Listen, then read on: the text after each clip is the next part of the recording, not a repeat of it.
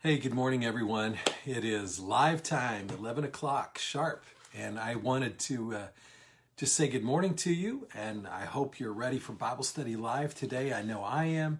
I've been preparing for this all week and just excited to get to turn the page to Luke chapter 3 today. So welcome to all of you who I know are listening. Lenora, thanks for dropping in here. Those of you who listen every week, I am so thankful for your participation. It means so much to me that you want to take the time to really get in deep with the Word of God. And this week, that's what we're going to do. We're going to get in deep with the Word of God in Luke chapter 3. But I want to say thank you not only to those of you who kind of join me live every week, but I know lots of people are watching this after it's recorded. And I know it's difficult for everyone to just drop everything they're doing for 1 hour and spend the whole hour with me. So I know sometimes you have to leave, and that's okay. I'm so thankful for a format that saves this into a video that you can watch over and over, or take notes and watch again later at whatever time it's convenient for you.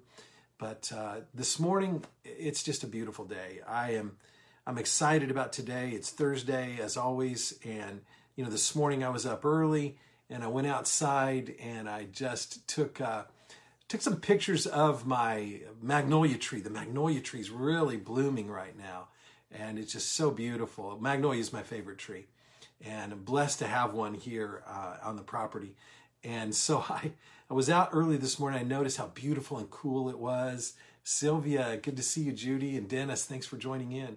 And it was just the cool air out there early. It just I had to stop and take a picture. So I posted those pictures on the Brad Riley Ministries page. You can take a look at them.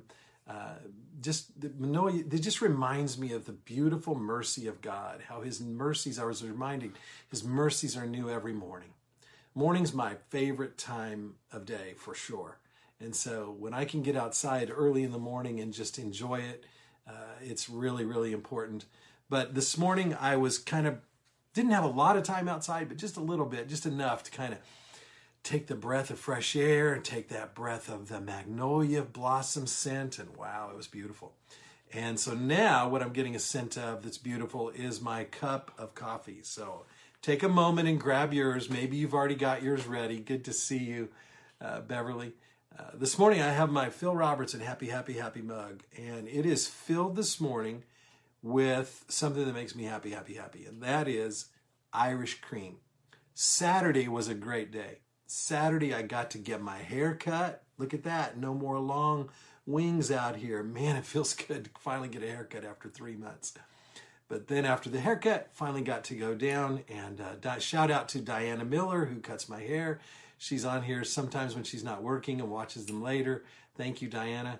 But got to go down to the Spice Merchant and get some new coffee. I was running out. Hi, Rhonda. And you just, you haven't lived until you've tasted Irish cream from the Spice Merchant. It's really good. So this morning, cheers. I hope you have a coffee or a beverage of your choice with you for our study of the Word. I'm going to go ahead and invite you to open your Bibles to Luke chapter 3. I'm going to invite you to get out your prayer cards or put it on your computer screen, whatever you have.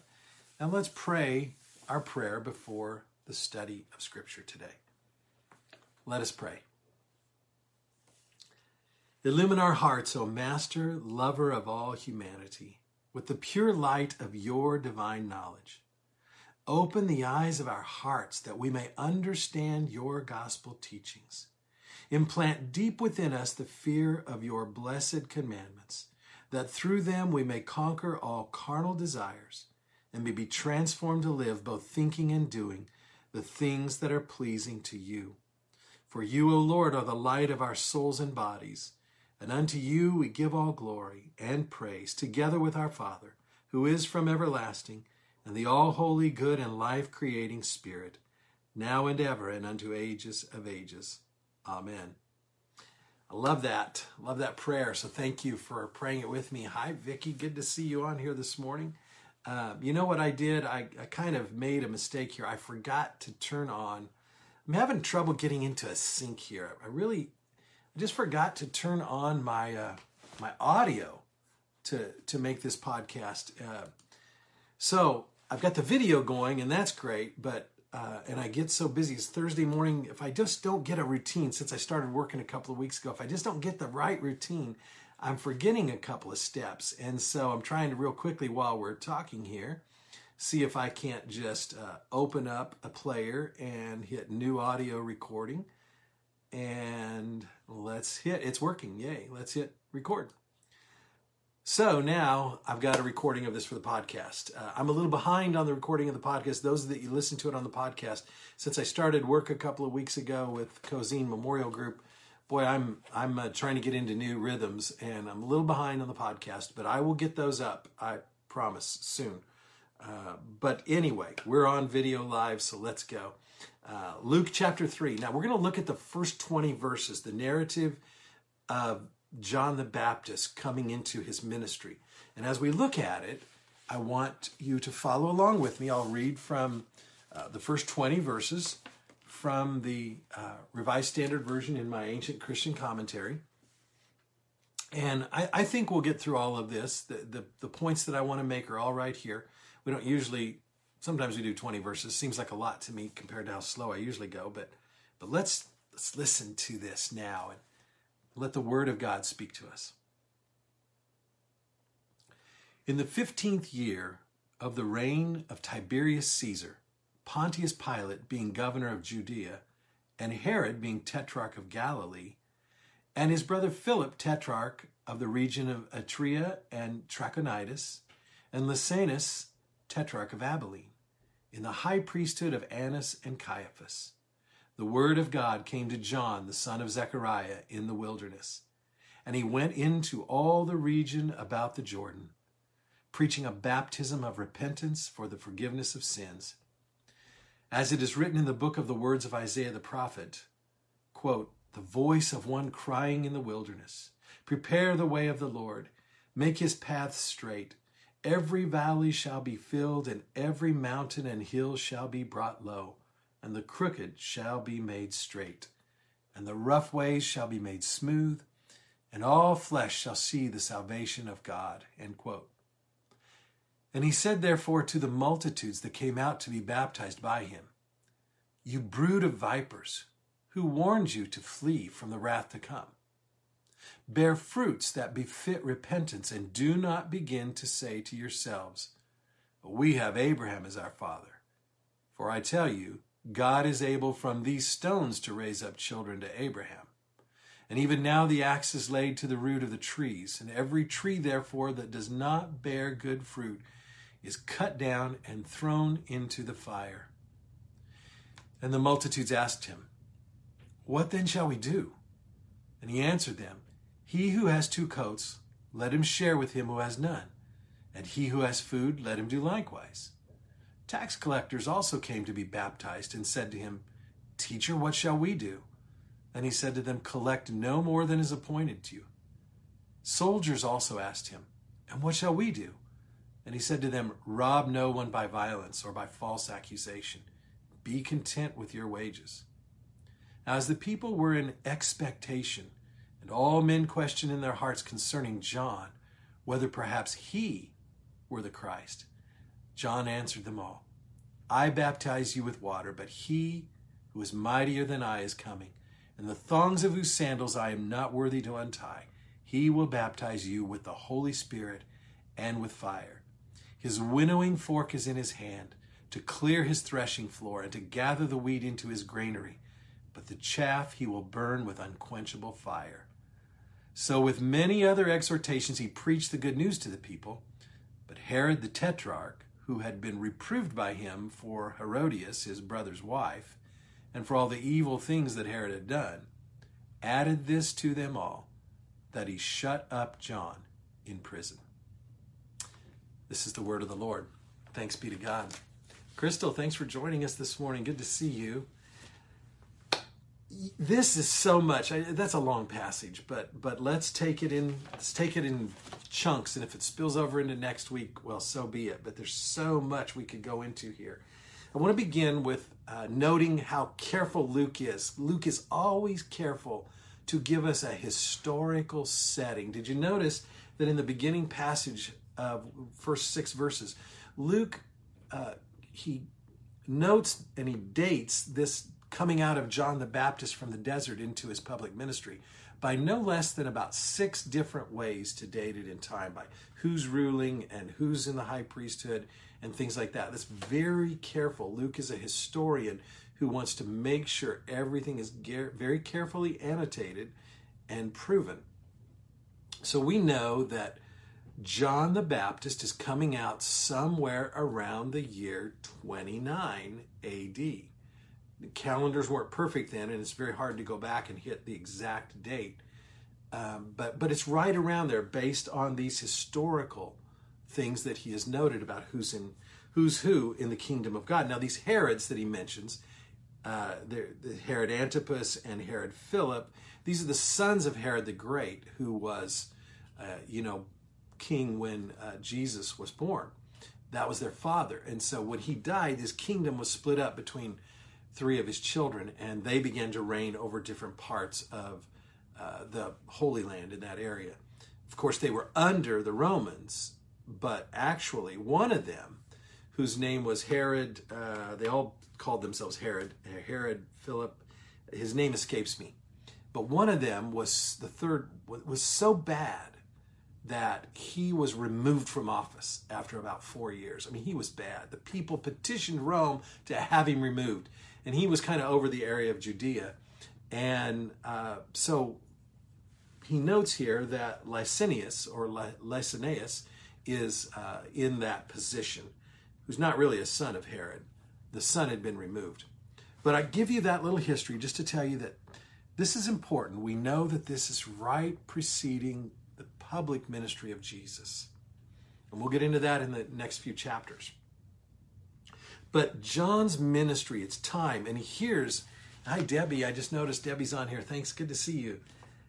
Notice how John, it says here, Luke says that John heard the word of God. The word of God came to him so that he would be Antipas. Sylvia is reminding me of the name of one of them. Thank you, Sylvia.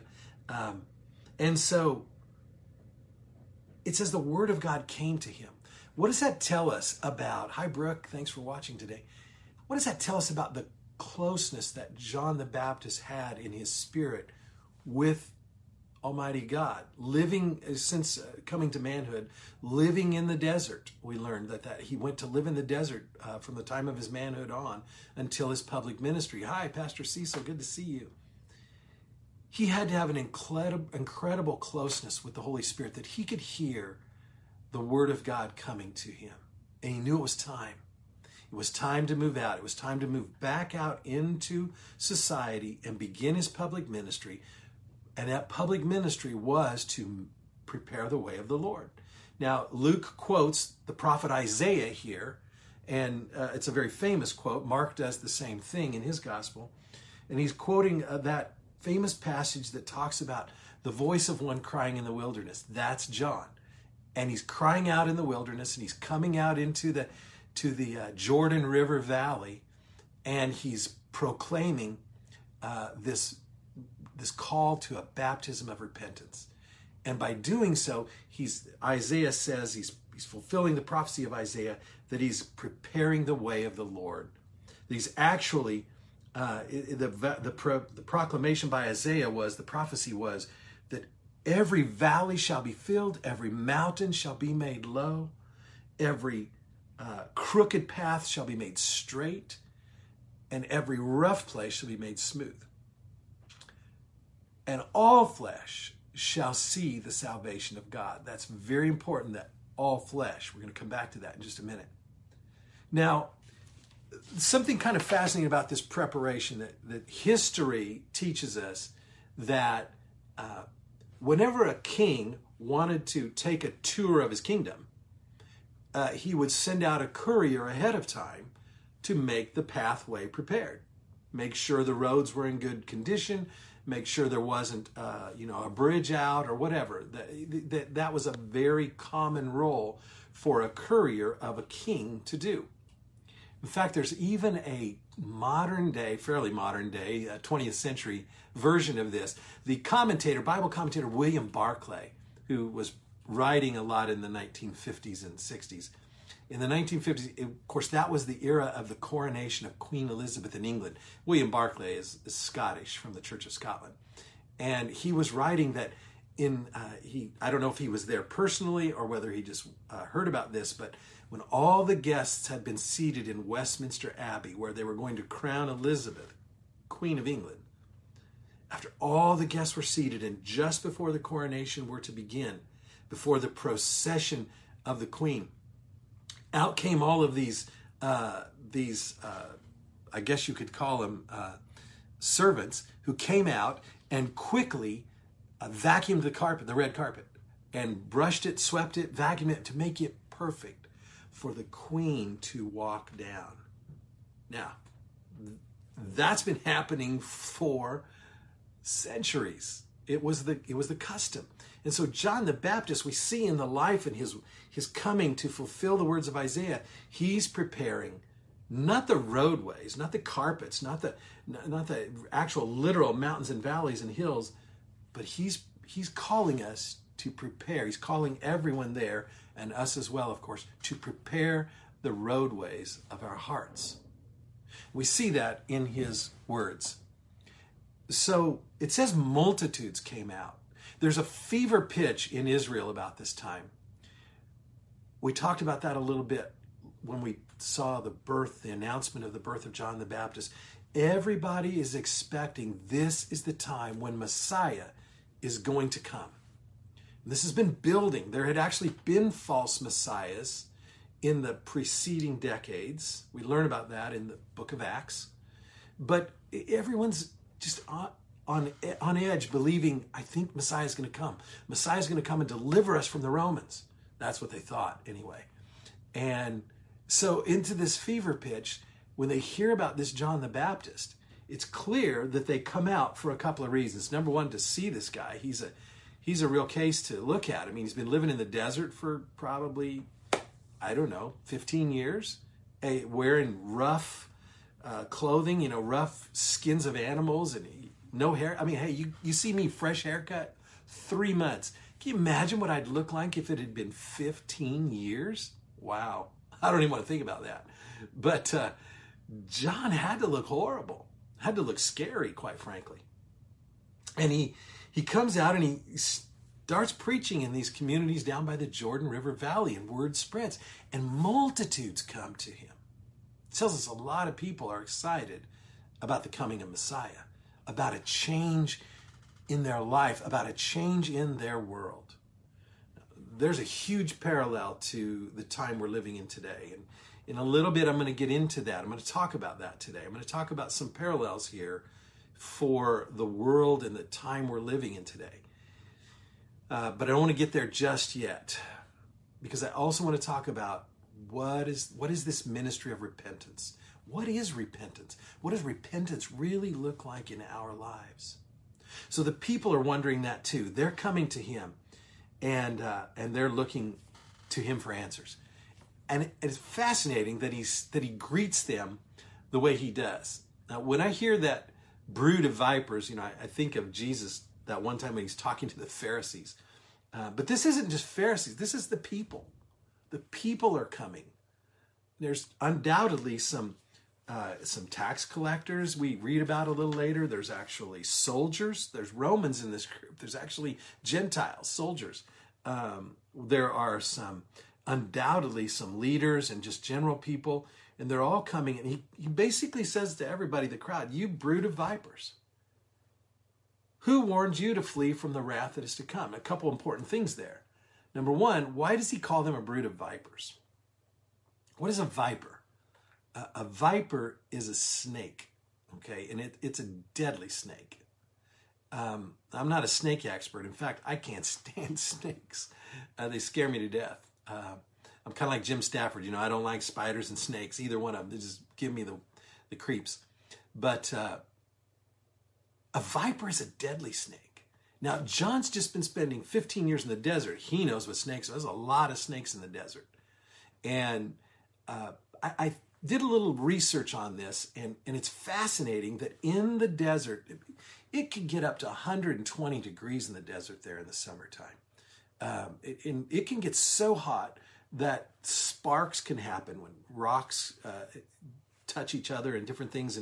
And no doubt he had to create fire, for himself to cook some animals. Who knows? He might have eaten snakes. I don't know.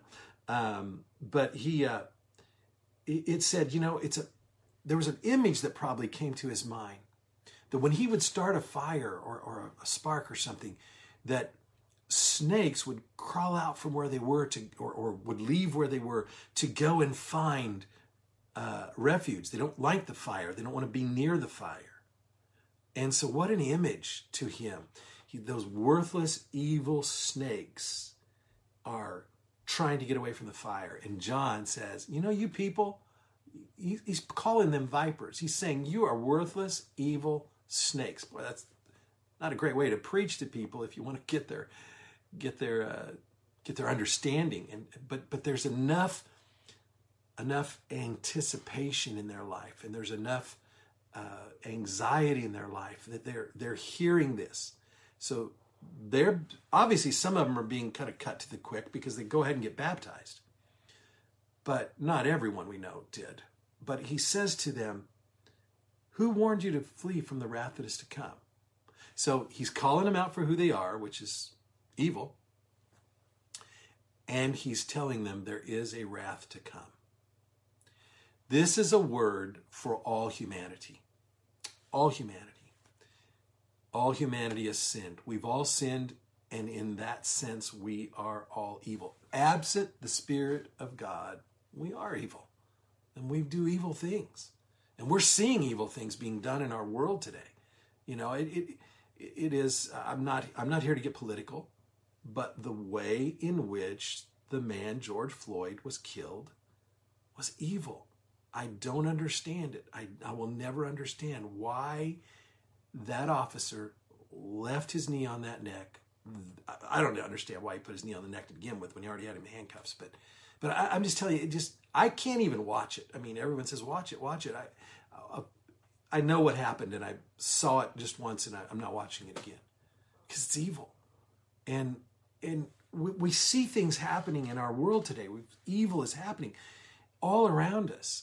And the violence, the looting that is happening, and the murders that are happening, just people are being killed, police are being killed. It's a horrible, horrible time that is in need. We're in need of a Savior. We're in need of repentance. And we're going to talk about what that is, because they felt that too.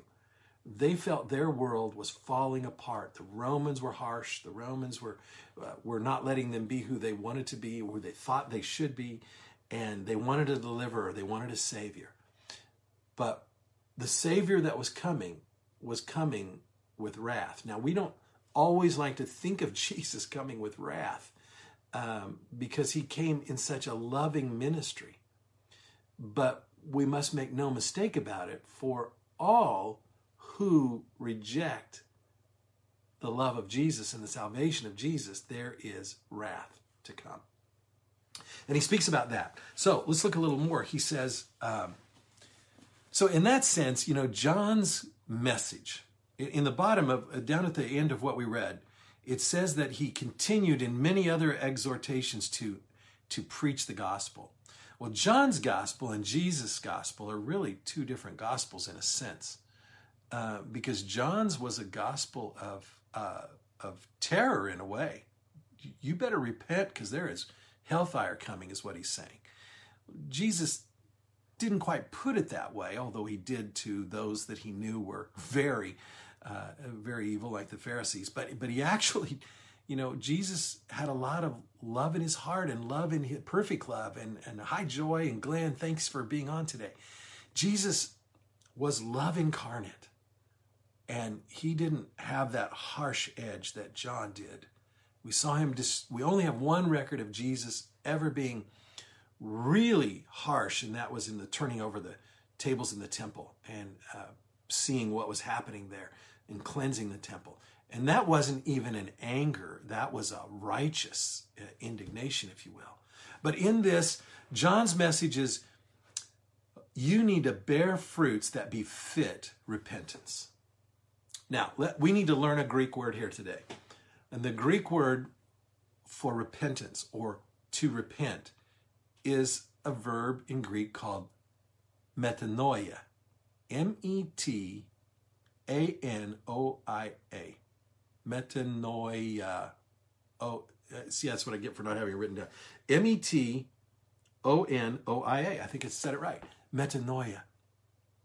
What does it really mean, though?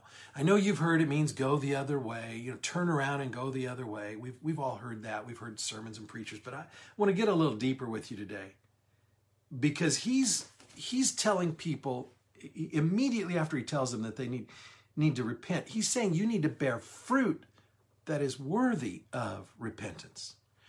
In other words, fruit that actually shows you have repented. There's a real connection here between good works, or the fruit of their life, if you will, and a repentant life. What it means to live a repentant life, what it means to really repent. Sometimes we confuse repentance with confession. Not the same at all. Okay, confession is asking, is telling God for that we have sinned, and we confess to him and we ask for his forgiveness. But repentance is the life that we are to live after we've confessed. It is as, if you look into let me turn my computer over here to another page, and in Thayer's Greek lexicon. Thayer was a guy in the 1800s who was a scholar and taught in seminaries, and was a Greek scholar, and he did a complete lexicon of the Greek words of Scripture, and it's an incredible work. And he says this, I want to read it to you. As concerns what this word repentance really means, it doesn't mean just to change a mind, okay? Just change your mind about the way you live. Change your mind about the sins that you commit. You could say that it means to change your mind about anything. Maybe we change our mind about the styles we like or the foods we wear, and maybe that could be called metanoia, but in every case in Scripture where this is used, this word is used, and it's used in Scripture some 75 times, it means this. It means especially the change of mind of those who have begun to abhor their errors and misdeeds and have determined to enter upon a better course of life, so that it embraces, so that it is the life, so that the life embraces both a recognition of sin and a sorrow for it, and a hearty amendment, the tokens and effects of which are good deeds. That is a great definition. Long one, but a great definition of repentance. Because what Thayer is able to bring to us here is this understanding that it's not just a simple changing of the mind. It isn't. When we've truly repented, we don't do what we have been doing, because we are going a different way, and we're really, truly bearing fruit. Jesus talked a lot about bearing fruit. You will know the tree by the fruit. And a good tree does not bear bad fruit. There's a whole lot we could say about that. I truly believe in Christian theology that it is good theology to believe that by the power of God's Holy Spirit dwelling within us, by his power, we are able to turn from sin and sin no more. As Jesus said to the woman at the well, go and sin no more. Now, or the woman caught in adultery. I can't remember who he said it to. I think it was the woman caught in adultery. So, does that mean we'll never sin again? Well, I think theoretically, while that is possible, it's not probable. I know it hasn't been true in my life, okay? Because I'm a weak human. I'm trying to get stronger. That's why we're doing this Bible study. We're trying to grow in God's grace so that we can stay in repentance. Repentance is not a one-time act. It's something we stay in, we live in, We continue to bear fruit. We continue to do good deeds. We continue to confess.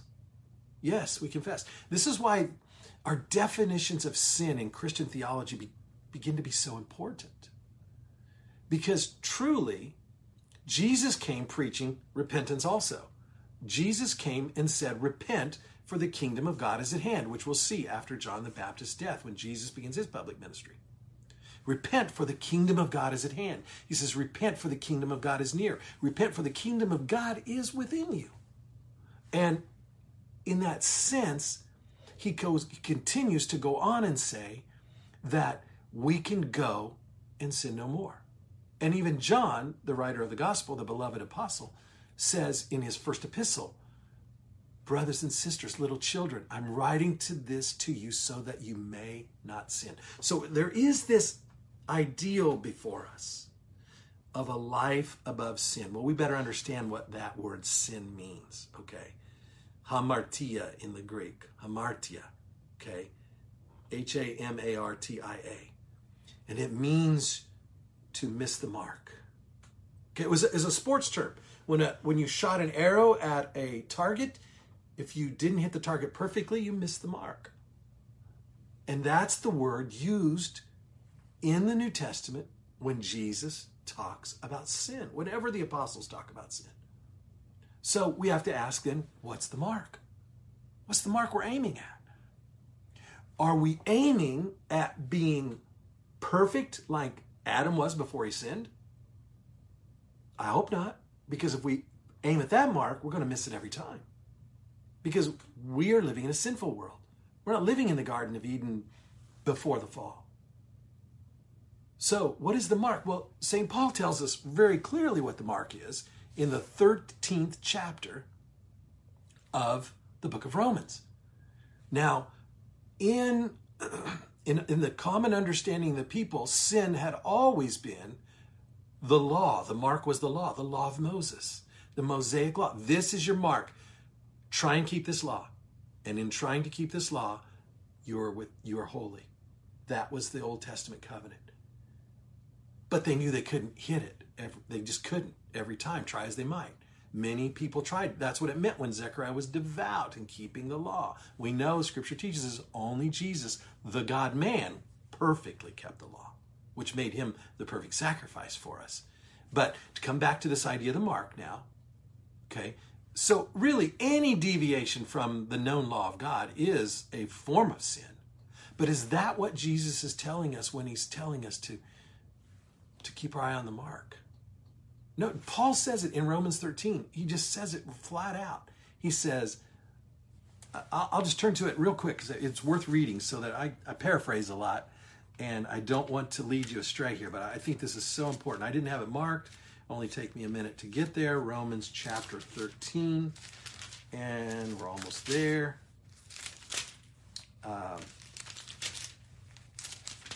Okay, almost there. One more page. Romans 13. Paul's talking about our duties in this life, duties to the state, duties to our neighbor, duties to everyone. He says, in verse 8, he says, owe no one anything except to love one another. For he who loves one another has fulfilled the law. Okay? Fulfilled the law. Now, remember when they asked Jesus, what's the greatest law? They were trying to trap him on the Mosaic law. Which one's the greatest? And Jesus said, it's to love the Lord your God with all your heart, with all your soul, with all your mind, and with all your strength. And then he just volunteered the second greatest law is just like it. It's equal to it. And that is to love your neighbor as yourself. To love your neighbor. And that's what Paul is saying. We should owe no one except to love one another. He says, for he who loves another has fulfilled the law. For the commandments, you shall not commit adultery, you shall not murder, you shall not steal, you shall not bear false witness, you shall not covet. And if there's any other commandment, he just can't list them all. He says, if there's any other commandment, all are summed up in this saying, namely, quote, and he quotes Jesus, you shall love your neighbor as yourself, end quote. Love does no harm to a neighbor. Therefore, love is the fulfillment of the law. With the coming of Christ, with the coming of the indwelling power of the Holy Spirit, the target, the mark, has changed. It's no longer the old law. It's the law of Christ. It's the law of love. The law of love. Now, that's important, really important, because in our humanity, before we know it, we can miss that mark. And that is a type of sin. But we can miss it not willfully in our human weaknesses. But make no mistake, we can miss it willfully too. And that is a big problem. When we willfully, that means with our own will, know what we're doing is wrong, but we do it anyway. That is the sin from which there is no forgiveness until we truly repent, truly turn around. The writer of Hebrews says it here. Boy, these are some of the scariest words in the Bible, and I actually thought I had them marked, but the note fell out of it, so let me turn to it real quick for you. The writer of Hebrews in chapter 10 says this: "For if we sin willfully after we have received the knowledge of the truth, there no longer remains a sacrifice for sins, but a certain fearful expectation of judgment and fiery indignation, which will devour the adversaries." Wow. If we sin willfully. So that tells us right there, it's possible to sin willfully. It's possible to sin not willfully. Okay. And what happens in us and to us is different. We don't want to do either. Okay. And so the pursuit of holiness is this life that rejects willful sin and pursues the love of God through the love of others. Okay. Because it's clear, Scripture says we can't love God if we don't love others. John says it very clearly. He says, "He who does not love his neighbor does not love God." So this all has so much to speak to our world today. Bearing fruit that befits repentance. Now, let me come back to the Scripture, because before I know it, I can just be preaching to you, and I want to study the Bible with you, okay? Now, the people respond to John's words. The people respond, he knows they're about to respond to his words. And he says, "Don't give me that excuse you always give." And that excuse is this, when he says, "Oh, we have Abraham as our father." He says, "I tell you, God is able to raise up children from Abraham from these stones." See, the Jewish mind had the way of thinking that it developed in God's people from Old Testament days was this idea of a racial superiority.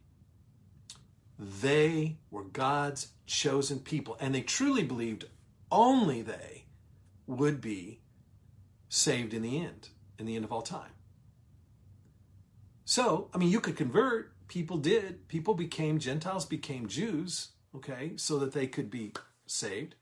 But they believed that their nation of Israel, this nationalistic, racial type of superiority, was their salvation.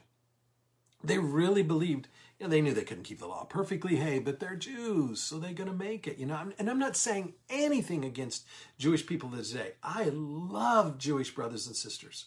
I love them. I've been to Israel twice, and I can't wait to go back again. I mean, they're part of my heart. I want them to know Messiah, but I respect those that are holy and devout and trying, like a Zechariah, and trying to pursue the love of God and the love of others. So I'm not speaking anti-Semitic here at all. Please do not hear that. Okay, there's too much of that going on in our world. Way too much of it. There's no room for that in the life of a Christian. Just like there's no room for racism of any kind or form in the life of a Christian. None whatsoever.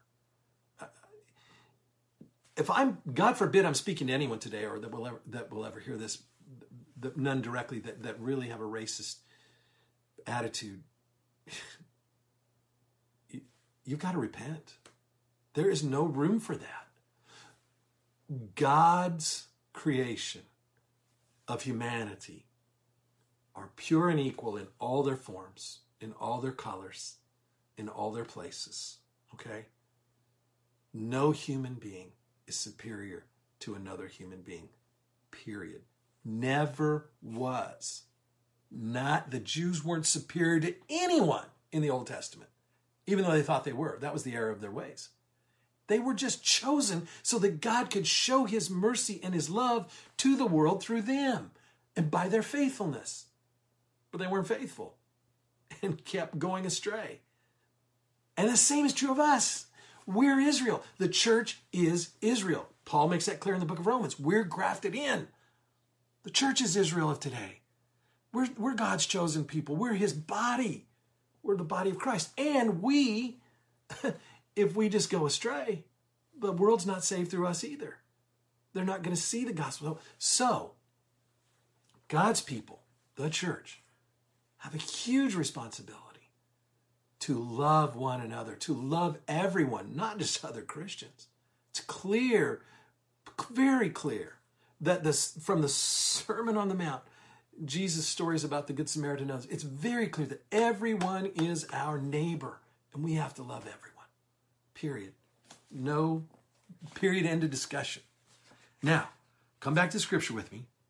He warns them that if they don't bear fruit that befits repentance, there's wrath waiting to come. He even uses these words. Now, this is when the people ask him, well, what shall we do? I mean, they are convicted. What shall we do? And he gives, there are three things here, two things that he gives them to do. There are three things that I think are the hallmark of John the Baptist's ministry. And I'll give you the third one, and the first, and that was that he knew who he was. And he knew he wasn't the Messiah.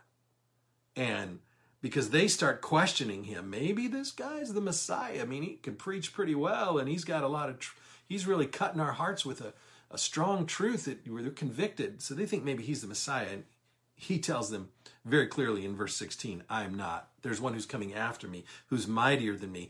I'm just baptizing you with water. He's going to baptize you with fire and the Holy Spirit.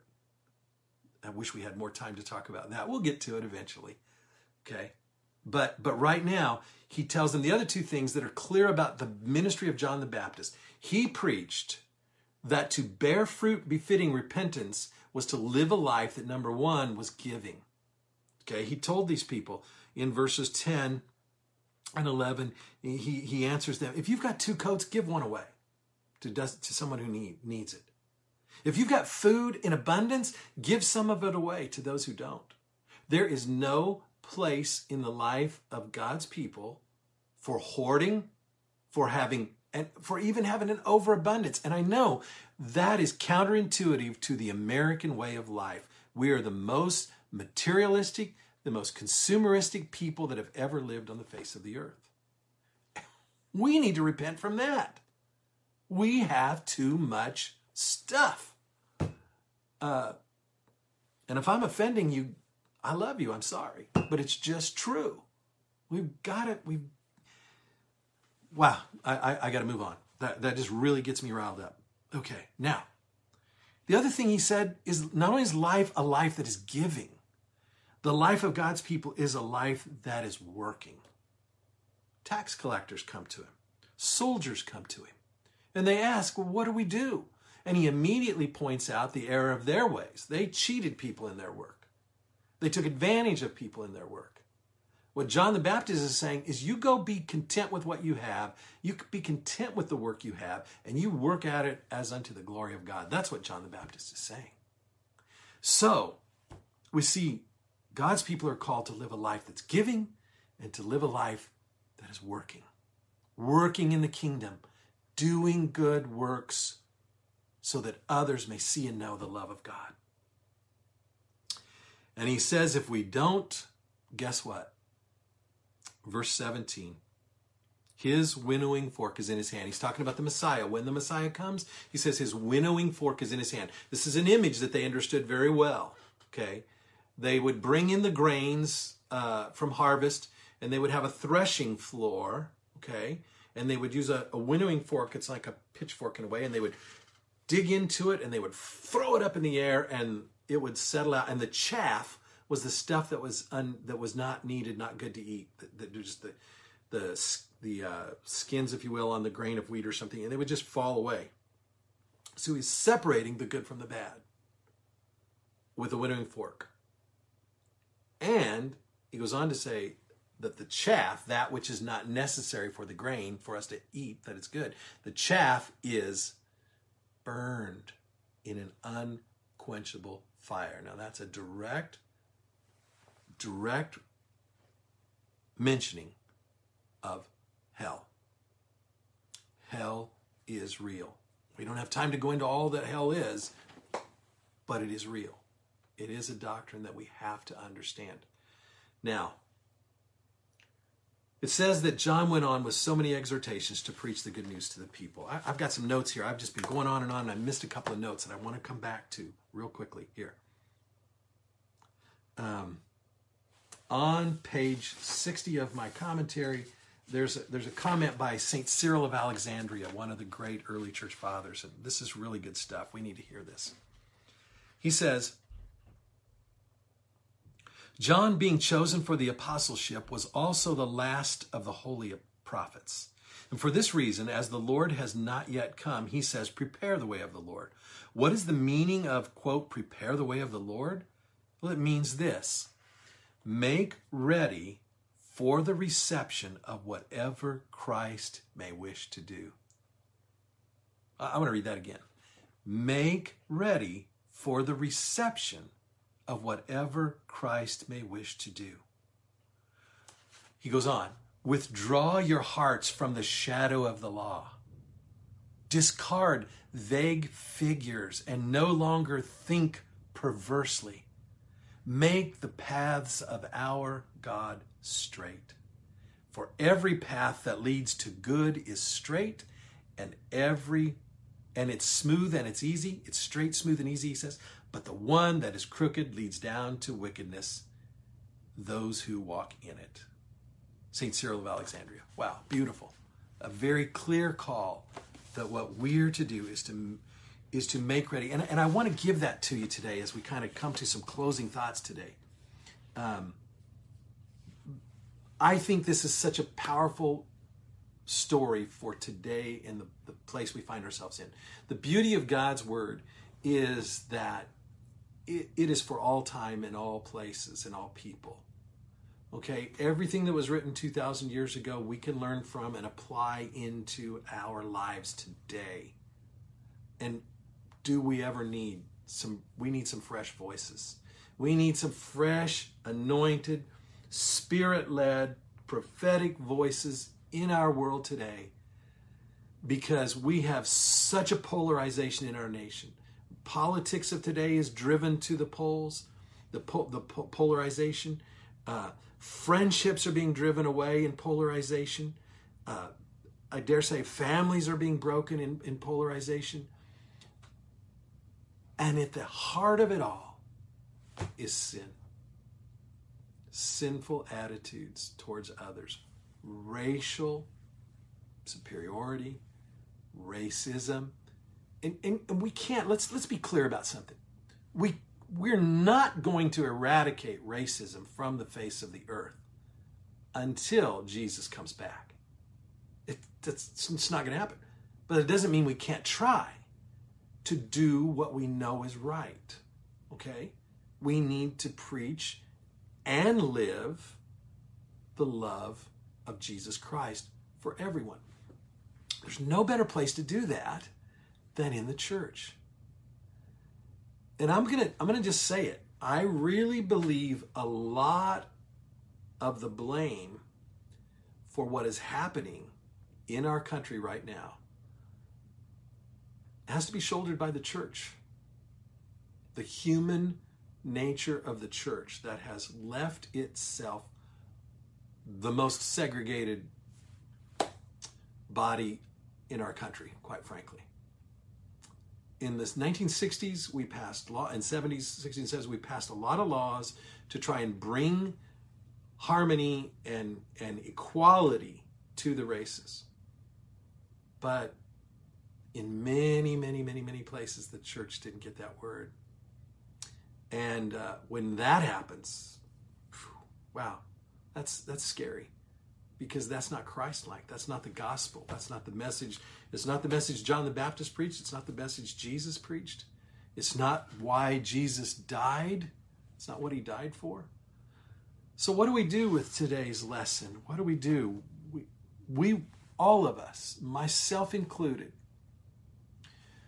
we need to be searching our hearts, as St. Cyril said, and make ourselves ready. Make our path, the path of our hearts. I told you John didn't come to make smooth roadways. He made paths of our heart smooth for whatever Christ wants to do.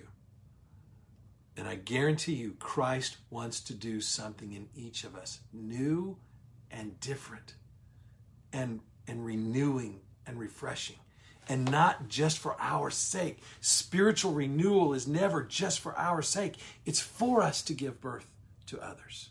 It's for us to bring renewal to others, to bring love to others that brings renewal to others. That's the message. This Tuesday, okay, June 16th, in the evening at 7 o'clock, I'm going to have a special edition of Facebook Live. And I see some new ones have joined us a little bit ago. Cindy and Pam and Connie, thank you so much.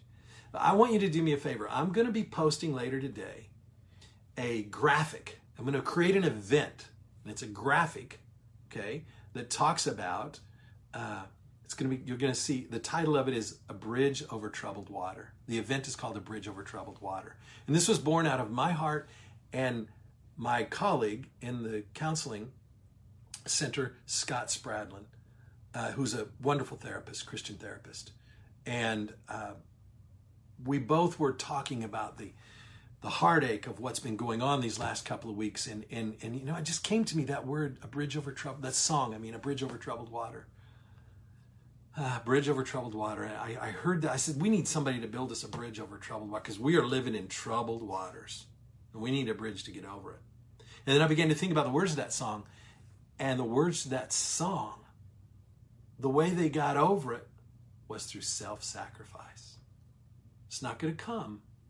The bridge over troubled water is not going to come by demanding our own way and saying our way is right. The bridge over troubled water is going to come when we learn to lay ourselves down for the other. Now, I don't know what all that looks like. If I did, I would publish some great manifesto and be the most famous guy in the world right now. I don't know what it looks like. I just know God's calling my heart to do it. Okay, so we're going to have a special version, 7 o'clock, Tuesday night. It'll be Facebook Live, and it'll be recorded for the podcast. This event called A Bridge Over Troubled Water. And it's just going to be a discussion. And I might have a few more friends in it too, colleagues that can talk and just have a discussion. And you can write in, you can ask questions. And let's see if we can learn together how to build a bridge over troubled water, this troubled water we're in. So thank you for studying the Word of God with me today. We end our scripture with the final thought in verses 18 through 20. John went on preaching the good news. He didn't give up, even though he got in trouble with Herod, because he was willing to call sin, sin. And Herod took his brother's wife, and that was wrong, and it was sinful, and forced his brother to have divorce, and took his wife and divorced his own wife. And when John the Baptist called him out for it, Herod had him imprisoned. And we know eventually, as we'll learn, John is beheaded. So I want you to hear something. The bridge over troubled water isn't always safe, okay? But it's the only way. We can't stay on this side. We can't stay in the present condition we're in. And I need to be, though I've been called to be a healer. Okay, I'm not a politician. I'm not going to get political. The Tuesday night's not going to be about political, okay? There's too much of that going on. As a pastor and a counselor, my call is to be a healer in people's lives. And there's people on both sides of that bridge that need healing. And the same with my friend Scott, a therapist. So we're going to talk about healing. We're going to talk about building bridges. I just hope you'll join us and be in prayer for others. And I want you to take, when you see that graphic and that event started on Facebook, share it with your friends. Let's build people. Let's get people to watch and listen and hopefully hear the message of good news, that Christ loves us, that Christ died for all of us, and that we need to build a bridge over this. So anyway, thank you so much for joining me today. I just love having you on this Bible study. Pastor John, my friend, thank you for coming on today too. And I'm sure I missed a lot of names, maybe while I was reading that lengthy scripture, but I so appreciate those of you that are on here. If I missed seeing your name, I love you. Thank you for coming into this ministry. I need your help. I need your support. The calling that I have from God is this ministry of preaching and teaching the Word of God. Sometimes that involves counseling. Sometimes that involves Brad Riley Ministries. We're trying to do a lot of work. I'm going to be pastoring more in the future. I mentioned that last week in July in a small Methodist church down in Udall, and I'm really excited about that. But I need your support because this is what God's called me to do. So if you can support anything, you can go to bradrileyministries.org and leave a donation. God bless you. Thank you. And if you can't, that's okay too. Because we're trying to use that money to help build this ministry so that I can get out there. Churches are going to start opening up again. We're going to be able to again get out there and start meeting, even though the groups will be distanced and smaller, start meeting. Our churches are going to need renewal after this. People are hurting. Not being in church for 3 months is not good for us, okay? I understand why we had to do it, but it's not good for us. The scripture teaches us, don't forsake the assembling together, as is the habit of some, but do it all the more. Assemble all the more as you see the day drawing near. That's the book of Hebrews also.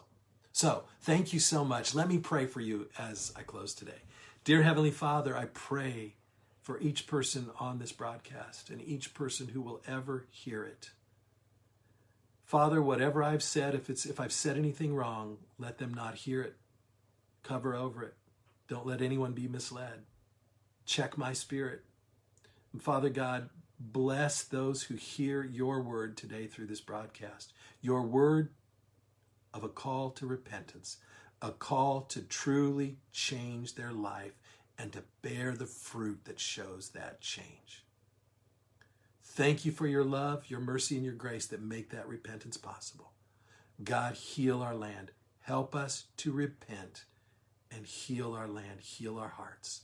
And we ask this in the strong name of the Lord Jesus Christ, who lives and reigns with you, Father, and the Holy Spirit, one God, forever and ever, and unto the ages of ages.